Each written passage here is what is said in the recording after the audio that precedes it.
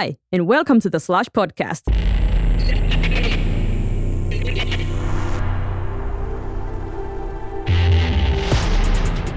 As you probably know, Slush is the world's leading startup event. You're about to hear an interview conducted at Slush 2017 on the Founders Studio stage, where the biggest names in tech sit down for an intimate Q&A. Holger Syme co-founded Blinkist, an app that helps people read more. Kalle Frese talked with him about inspiring people to never stop learning.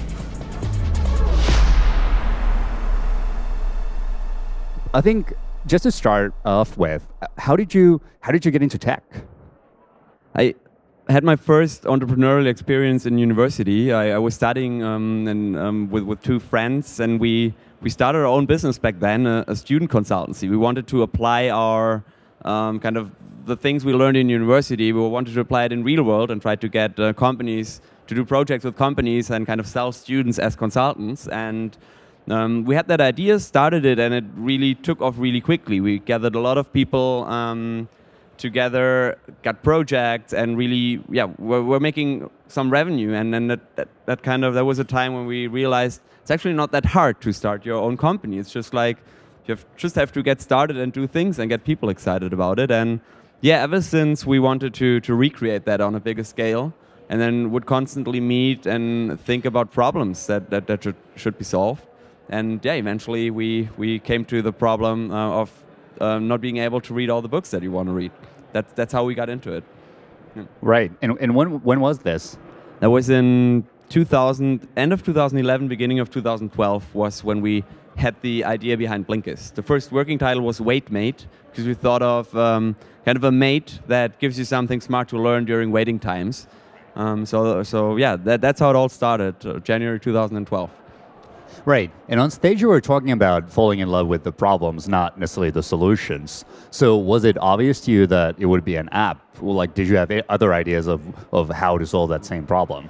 Back then, as I said on stage, we wanted to, we only had an app in mind because apps were really big. I mean, they're still big, but that was kind of the year when the ecosystem started to explode and go through the roof. And where in Berlin there were all these hyped startups, Gitzy, Amen, Wunderlist.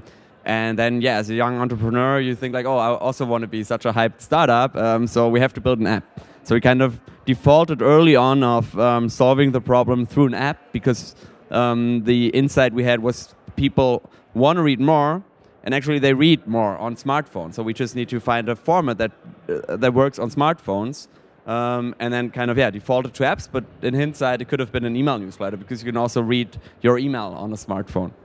Right. And if you were starting up now, would you consider other solutions in a more broader sense? If I would start up now, I would probably be much more focused on voice-first platforms. So I would look into Alexa and to Google Home and think, how can we translate or how can we solve that problem through those platforms? We're actually doing that with Blinkist now. But that would be a platform I would look into right now. And during the talk, you were also talking about balancing the long-term product work and features as well as the short-term business goals like user acquisition. Yeah. So what are some of the questions you ask yourself as a CEO trying to find that balance? Yeah. So as long as you don't have a path to profitability, as long as you can foresee that you will probably need another round of funding, what we learned the hard way because we didn't ask those questions in the first before the first two funding rounds, but you always want to ask, what is the story that I have to tell that next investor? What do they wanna see from me to say, okay, I'm gonna invest in a Series A or in a Series B? So, and I know it's usually it sounds much nicer to say focus on your customers, but sometimes you really have to think, what do customers want to see? What do investors want to see? Because usually it aligns with what you also need to do to build a sustainable business. It's not just because they want to see it, but there is a reason why they want to see certain things. And while you've been building Blinkist, what's been something that has surprised you the most? That it's really hard to predict renewal rates. Sometimes you think, okay, the more people are the more they are engaged, the more they read, the likelier it is that they will renew. And that correlation is really hard to prove, actually. So there's people who read a lot, but then they churn for whatever reason, maybe because it was too expensive. And there's other people who don't read a lot, but they renew and then think, oh, I renewed, I should start reading again. So it's really counterintuitive. And have you discovered different use cases for the product? Are people using it differently than you thought? Yeah. We thought that people would use it primarily to discover new books, kind of to read, to get smarter on the go and get some food for thought from a really broad set of topics, and then make an educated decision where to dig deeper and where to buy the book and read the full book, which is definitely the core use case. But then we also found that a lot of people use it to retain what they've read in a book. So they would read the full book before reading the Blinks on Blinkist, and then just 2 months later would catch up on the book on Blinkist to kind of retain what they've learned. If you weren't working on Blinkist right now, what do you think you'd be doing? I think I'm really excited about these voice platforms, because I think that's a new ecosystem that is just getting started, like the app stores a couple of years ago. And I would be doing something in that ecosystem, because I believe it's getting really big. I believe, have you seen the movie Her? I think we'll be there at some point, that we have really these really natural conversational interfaces. And yeah, that's a great blue ocean for solutions to build. So yeah, that would be something I would be doing. I would have so many more questions, but I think we're starting to take some audience questions here because we have so many. So first off, how did you decide on the restriction of 1 free book a day for the free version? Yeah. It's one lesson I shared on stage was to continuously test your pricing, and I also consider that what you offer for free and where you kind of show the paywall, that's part of the pricing strategy. So we just tested a lot. We tested whether we can do a 1-day free trial, a 3-day free trial, 7-day free trial. We tested whether we should give people 1 book per day, or I think we at some point also had you could get the first 10 books for free, so different models, and we found that this is the current optimum. It's probably, there's a better solution, so we continue to test, but that worked quite well because it gave people something to start with, to play with, and also sometimes you're not ready yet to purchase, but it gives you a reason to come back, to check out the new book of the day, and then eventually convert to become a member. So yeah, that was a lot of those were basically the reasons.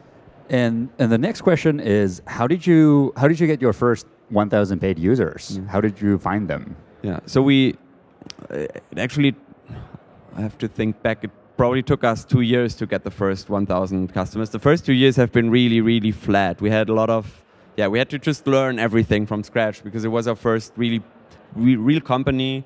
We had to learn how to build an app, how to build a company, how to do marketing. So it took us really long to get there.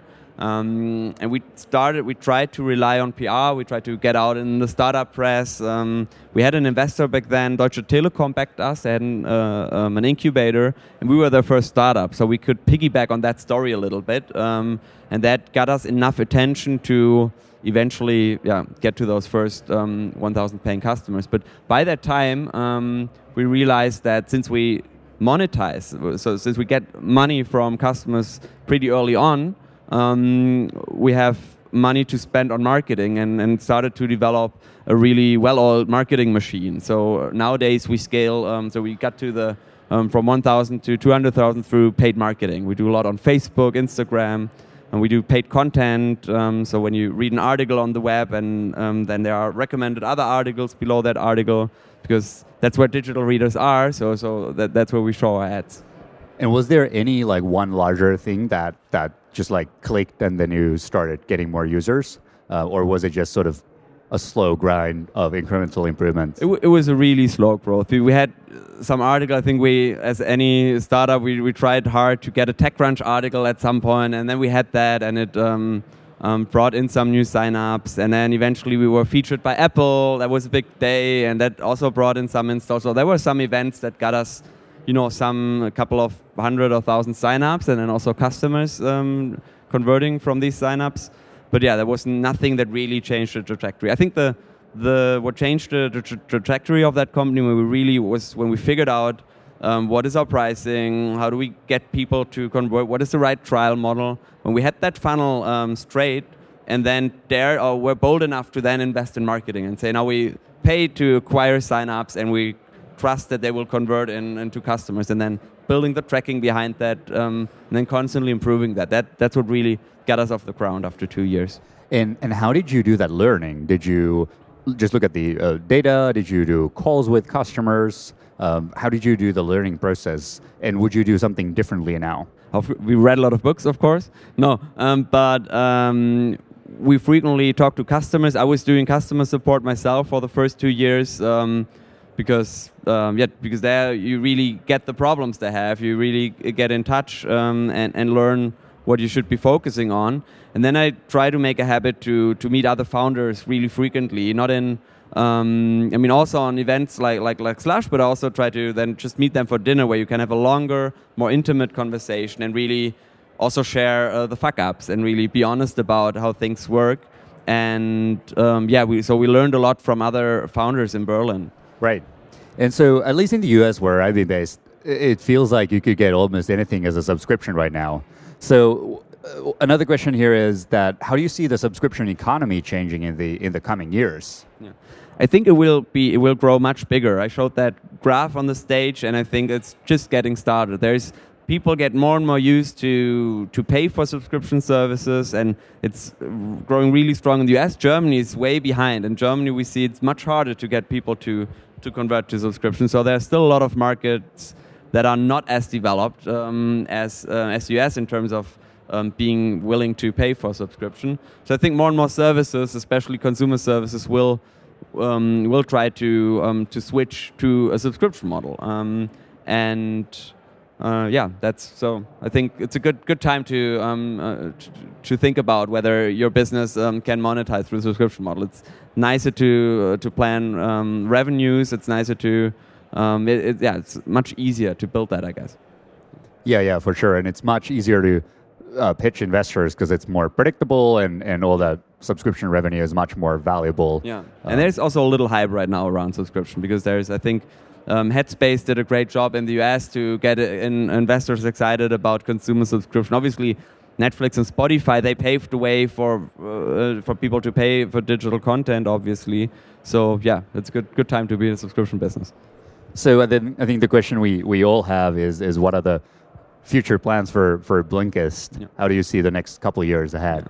We will always circle around the problem that people have a gap between what they would like to read and what they would like to learn and what they actually do to learn more. Because you have people are lacking the time and people are distracted by services that may be more entertaining but less maybe valuable in terms of learning. So there's this huge gap between what you want and what you actually do for learning, and we believe there's such a huge opportunity, and doing what we do with Blinkist right now just scratches the surface. So we think we can grow the business much bigger in the next 10 years by keep staying focused on that problem and delivering great solutions. So we like to see Blinkist as a smart companion. Think of a smart teacher you liked in school who knew your strength, who knew your weaknesses, who knew what you wanted to, who knew where you wanted to go and could always recommend you, give you a little nudge, hey, you should read this, or you should meet that person to be inspired. And we want to be that smart companion that kind of makes it easier for you to take the first step into learning. And that's right now, the beachhead we secured is doing that with books and Blinks. But there are many other formats we can think of. We just released an Alexa skill, so you can listen to the Blinkist Minute, like a 1-minute insight on Alexa every day, and we continue to do stuff like that. And Anna is asking, how do you work with publishers and authors, if you do? And then I'm also curious here, how do you produce the books? Do you have people in your payroll, or do you outsource it? So we do have an internal editing team and then a lot of freelancers, think like PhDs, coaches, consultants, people who read a lot by profession and who are knowledgeable about a topic. We teach them how to read the books our ways, how to take the right notes and how to write the Blinks in the end. We have a really smart internal editing team of 8 people who find the right people to read the books, who continue to develop the format, to pick the right books, who also hold the publisher relations and the author relations. And yeah, that's how it works, kind of. It's in the end, really streamlined editing process, if you will. And the second part of your question, relation to publishers and authors, it's a really slow industry. We don't infringe copyright, so technically we don't need to work with publishers because it's just a review legally speaking. But obviously we want to spark interest for books. We want to make people to fit more reading into their day and also read the books that are relevant for them. So we kind of want to work together with the publishers and with the authors. And authors are really happy to work with us. We get a lot of them to join us on our podcast because they ultimately want to build their brand. They are happy to have a new channel to build their audience. Publishers, there are some really progressive publishers that work with us and really appreciate what we're doing. And then there are a lot of publishers that are neutral, that are kind of on the sidelines and think like, does it cannibalize books or does it sell more books? And they're watching. And I think it's the innovator's dilemma happening in slow motion because they shouldn't ask the question whether we're cannibalizing books or selling books. They should just, if they believe we're cannibalizing books, they should be working with us or with someone else on innovating books. Because then obviously if that's their belief, and I don't share that belief, but if that's their belief, they should get started to work on something new and don't just continue to publish book after book without believing that people will purchase it if there's an app like Blinkist that gives you 50-minute key insights. Right. So what I've been dying to hear all the time is you work with books. What are your, I guess, top 3 favorite books that you've recommended or gifted the most? I really love the Richard Branson autobiography, or now it's 2 actually. So Losing My Virginity is a really cool book for every entrepreneur to read because it really inspires you to just think bolder and also has some really practical business advice. And it's just a great story. So I gifted that book a couple of times. I really like The Coaching Habit, which is about how to coach people instead of just telling them what to do, by coaching them by asking a lot of questions. That's really insightful. And I love Mindset from Carol Dweck because it's about it explains the concept of the fixed mindset and a growth mindset. When you have a fixed mindset, you believe that you've been born with certain talents, and so you're good at certain things and you're not good at other things. And so people who have a fixed mindset, or everyone has a fixed mindset in some areas, and then you really don't push yourself to learn. And people with a growth mindset always kind of are eager to learn new things and believe that with practice you can learn anything. And that book inspired me a lot to kind of reflect on my own behavior and sometimes push me more out of the comfort zone. And so, for example, being on stage today, I'm not a natural talent on that stage. So I could say, I'm not good at it, so I'm not doing it. But I consciously push myself out there to become better and just learn. It's an amazing book. I can wholeheartedly recommend that. Do you have besides your own, other subscription services that you love? So I'm subscribed to Spotify, to Netflix, obviously, like probably most of us in the room here. I admire Babbel. Babbel is a language learning company out of Berlin. They've built a really, really big business with more than 1 million paying customers. And I occasionally use that to catch up with my Spanish. So that's really nice. Also like Headspace. I should be doing it more. I don't find the time, but also really, really cool service too. So Headspace is a meditation app. Oh yeah, I should. Yeah. I've been a subscriber to for 4 years as well. Yeah. And then also Audible. It's a good service, of course, too. For audiobooks, which I also recommend. So we actually have a question here. Why did you choose subscription model in the first place? Again, we tested it. We had a model to where you could just buy a book in Blinks for $179 with an in-app purchase, and we tested that versus a subscription, and we just found subscription worked much better for multiple reasons. When you have with a subscription, you need to convince people once to purchase, and then they purchase. They made this decision to spend money, which always hurts a little bit, but then they can read as much as they want, and they start reading. When you always have this paywall again, when you always need to have these micropayments, it's really people are more hold off to actually read more because they always think, should I pay for that now or not? So it's just psychologically much easier to get customers over the fence once rather than all over again. And also for customers, I mean, you could say now, well, then we kind of get customers once and then they don't read anymore. But also for them, it's psychologically, it just feels better because then you know you can read as much as you want. So that was one reason. And another reason, it's really hard to just re-engage customers all the time if the bucket they pay is in the end €1 or 1.79, because then you don't have money to spend to get them to purchase again. So it's really hard to make it work on a unit economic basis with these really small amounts. So you run a ton of experiments, and Jürgen is asking, what kind of infrastructure do you have to support that sort of testing frameworks and so on? Yeah. So we started initially with services, like with SaaS services, and now build our own infrastructure. So we have a system that whenever you sign up, you would, and we run a test, and you would be attributed, hey, this user is in this test, and it's either a test user or a control user, and then depending on what in which group you are, you see a different experience. That may be a different experience within the app. It may be a different price. It may be a different email flow you get. So we test everything, and we try to test prices not too much because it's sometimes unfair to show someone, a higher price or a different price model than someone else. But there is no other way to really learn, because sometimes things are just against anecdote. Sometimes it's just unintuitively what you learn. So you really need to test it and don't just follow your gut feeling. And if you would be a 20-something student or a young entrepreneur attending Slush right now who wants to start their own company one day, what would be your advice?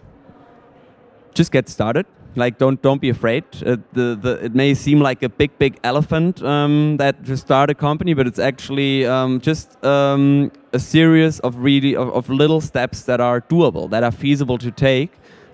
Just don't be afraid. Get started. And surround yourself with smart people. Ask a lot of questions. Try to meet a lot of people, and don't be shy to ask and learn from others. I mean, I've benefited a lot from other founders in Berlin who were already more mature by the time we started, and also try to make time now to meet with younger entrepreneurs to share some of the lessons that we learned. And I always found that very helpful, being on the receiving end of advice from more experienced entrepreneurs. Yeah. So we were talking about learning mindset. What are some skills that you weren't great at and you sort of thought yourself to become good at running Blinkist? Yeah. I was never really into tech. I was never really into coding. I studied business administration, but eventually when I'm responsible for all things growth at Blinkist, so I'm still working a lot with the marketing teams and was the first marketing guy basically in the company. And then as we grew now, we have other smart people who are much better than me in this regard. But I learned a lot about that, and I learned because digital marketing is a lot about being data driven. So I learned how to build a data stack, how to write SQL and get the insights from our data and do all of that. And it's something I never knew that I could do, because it's really then, I mean, engineers in the room would say that's nothing, but for me it felt like coding, even if it's not. That's an example. So when you're reading and discovering books on Blinkist, when you're kind of reading about a new topic, do you kind of browse around, try different topics, or do you go like really deep into one area that you want to learn about?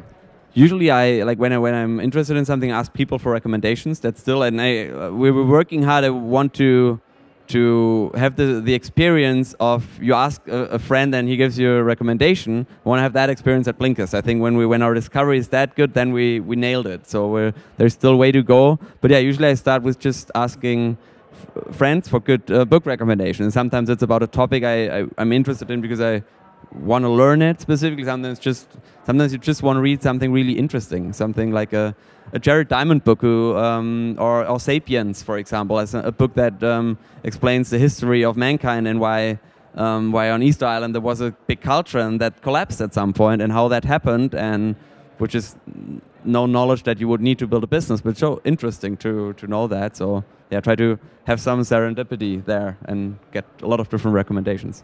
Yeah, for sure. we would have time for one or two quick more questions if we have any in the audience. Did you originally, I use Blinkist and it's a wonderful service, so thank you for that. Did you originally aim at just going out with text versions? Because I never actually read, I'm dyslexic, so I don't do that, but I really enjoy all the audio, they're very well produced. Was it in your original plan, or was this something you discovered on the way? Going into audio is something we discovered on the way. We started with text versions, and always had a lot of respect for audio, because we thought if we want to do audio, we need narrated version. We can't just use serial or text-to-speech. We always thought it would be really difficult and expensive to produce audio versions on high quality. And then eventually we've been to the Valley, I think it was in 2014, and everyone, really literally everyone we pitched Blinkist to asked us, is it available as audio too?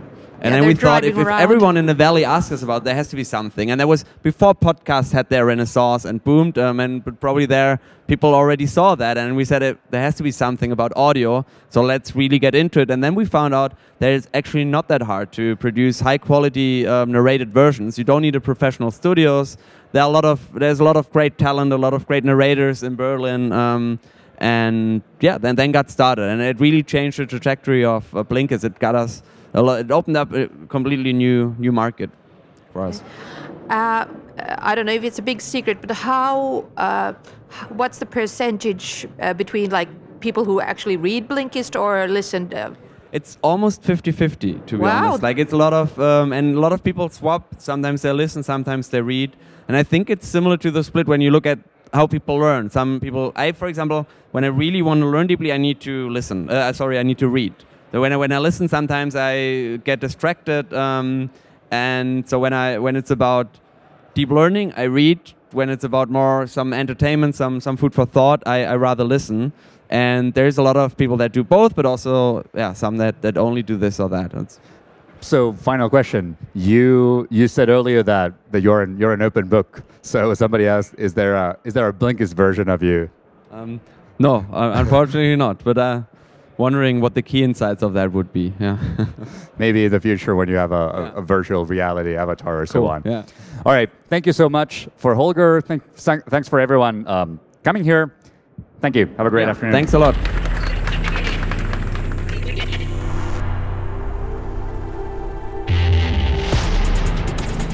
Thanks for listening to the Slush podcast. Find out more about Slush at slush.org. Please rate and review our podcast. And if you haven't yet done so, subscribe to the podcast at Apple Podcasts, Spotify, or wherever you get your podcasts.